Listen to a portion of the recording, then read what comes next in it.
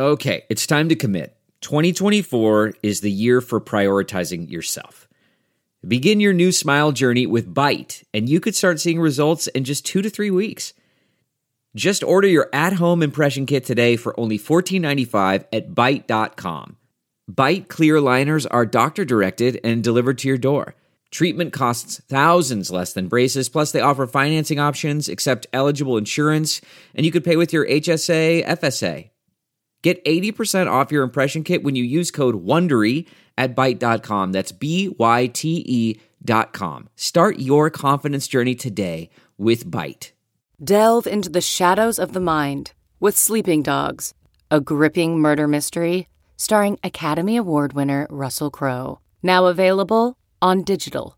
Crowe portrays an ex-homicide detective unraveling a brutal murder he can't recall. Uncovering secrets from his past, he learns a chilling truth. It's best to let sleeping dogs lie. Visit sleepingdogsmovie.com/Wondery to watch Sleeping Dogs, now on digital. That's sleepingdogsmovie.com/Wondery. Who's funding Bitmain? It's a mystery. Good evening.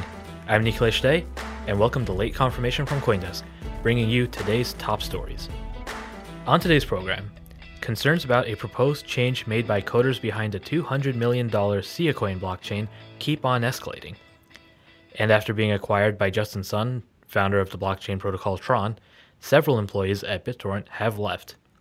And lastly, we'll speak with CoinDesk researcher Peter Ryan about the differences between payments and transactions.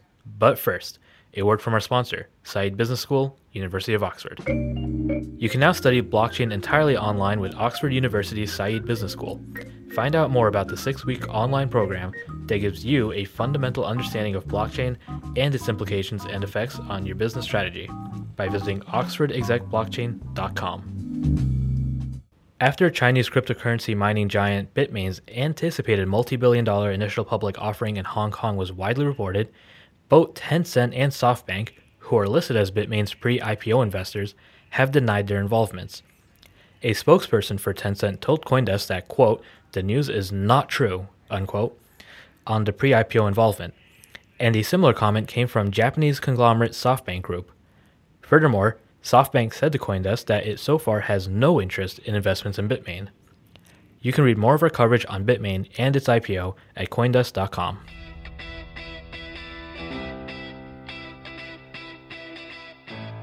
Looks like drama has been the keyword of today.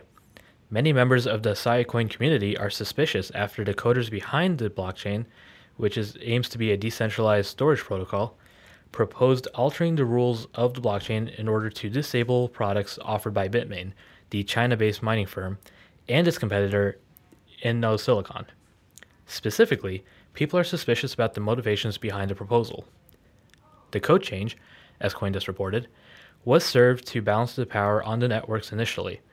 As benevolent as it sounded, however, users became concerned as they found out that the equipment that would still work on Siacoin is sold by a company operated by Siacoin's very own developers. These concerns were not helped after the company, Obelisk, released the Quill Switch, or the code change which would brick Bitmain's miners. Obelisk was founded by Siacoin creator David Vorick, and is also known for being controversial as it is reportedly facing lawsuits for failing to ship its hardware to buyers. And more stories are coming out from blockchain protocol Tron. Founder Justin Sun's recent acquisition of BitTorrent has led some of the employees at the peer-to-peer networking platform to leave. The departures of at least 5 employees at BitTorrent is said to be related to concerns over the acquisition and the leadership coming from Tron.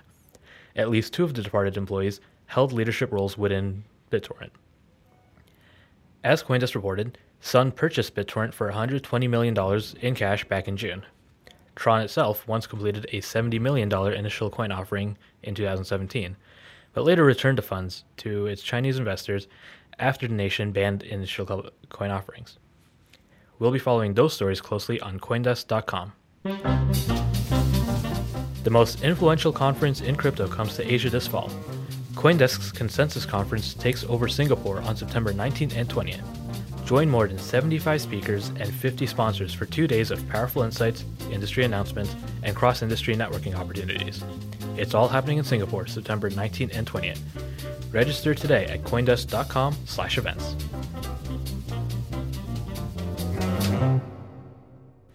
And now, we're going to talk about the differences between transactions and payments with CoinDesk researcher Peter Ryan. He'll also give an example of the recent EOS versus BTC activity. How are you doing? Doing well. Thanks for having me on. Great. So you're here to talk about the difference between transactions and payments. Do you want to get right into it? Sure. So now transactions and payments, they sound pretty similar, but they're actually two distinct things. You can think of a transaction as a container of an input from your crypto wallet and output or multiple outputs to one recipient or multiple recipients. And then payments, on the other hand, are the combination of all those outputs minus one change output, similar to the way that if you give $5 to your local deli for a $2 drink, they're going to give you change back. So that's how crypto works in general, that sometimes you get a change output back. And so why these distinctions are important is because they can show perhaps opposite trends occurring at once, whereas the count of transactions could be going down, whereas the actual payments or the outputs to multiple recipients could be going up. And so it's important to keep in mind how these things are moving in tandem and also diverging.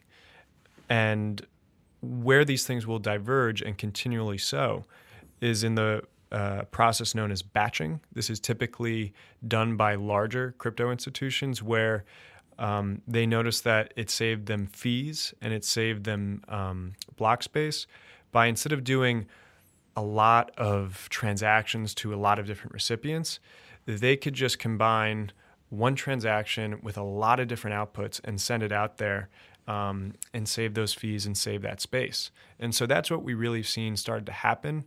And we will most likely see more of that in the future. How do you measure the volume for each of these? Yeah, so what we look at is different ways to compare to individual cryptocurrencies, but also we like to compare other cryptocurrencies to Bitcoin just to give a standard of measurement to sort of gauge how much more, much less it's doing, more so than on its own.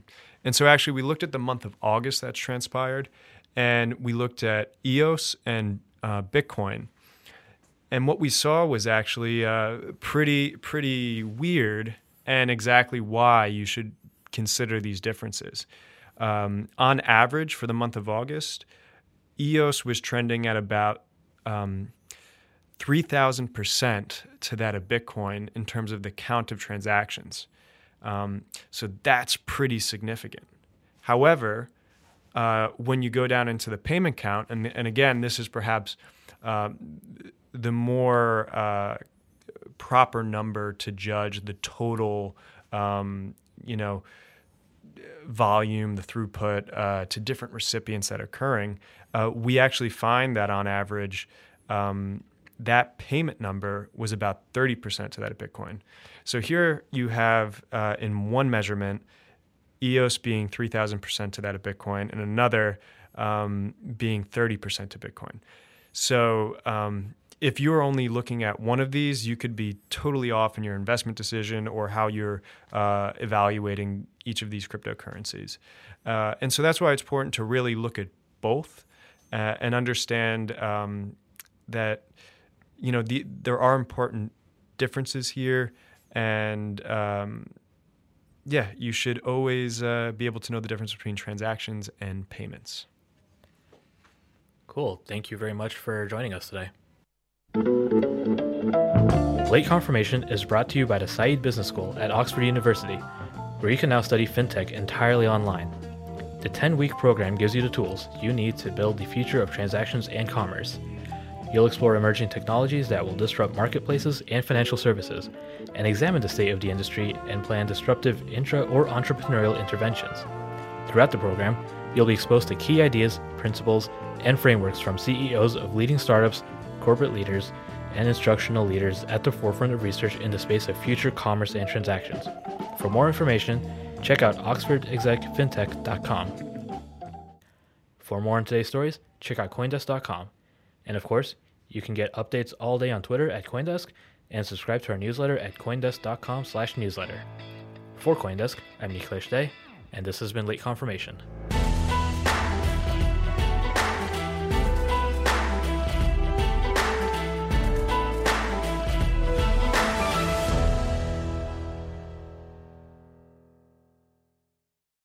The Podglomerate, a sonic universe.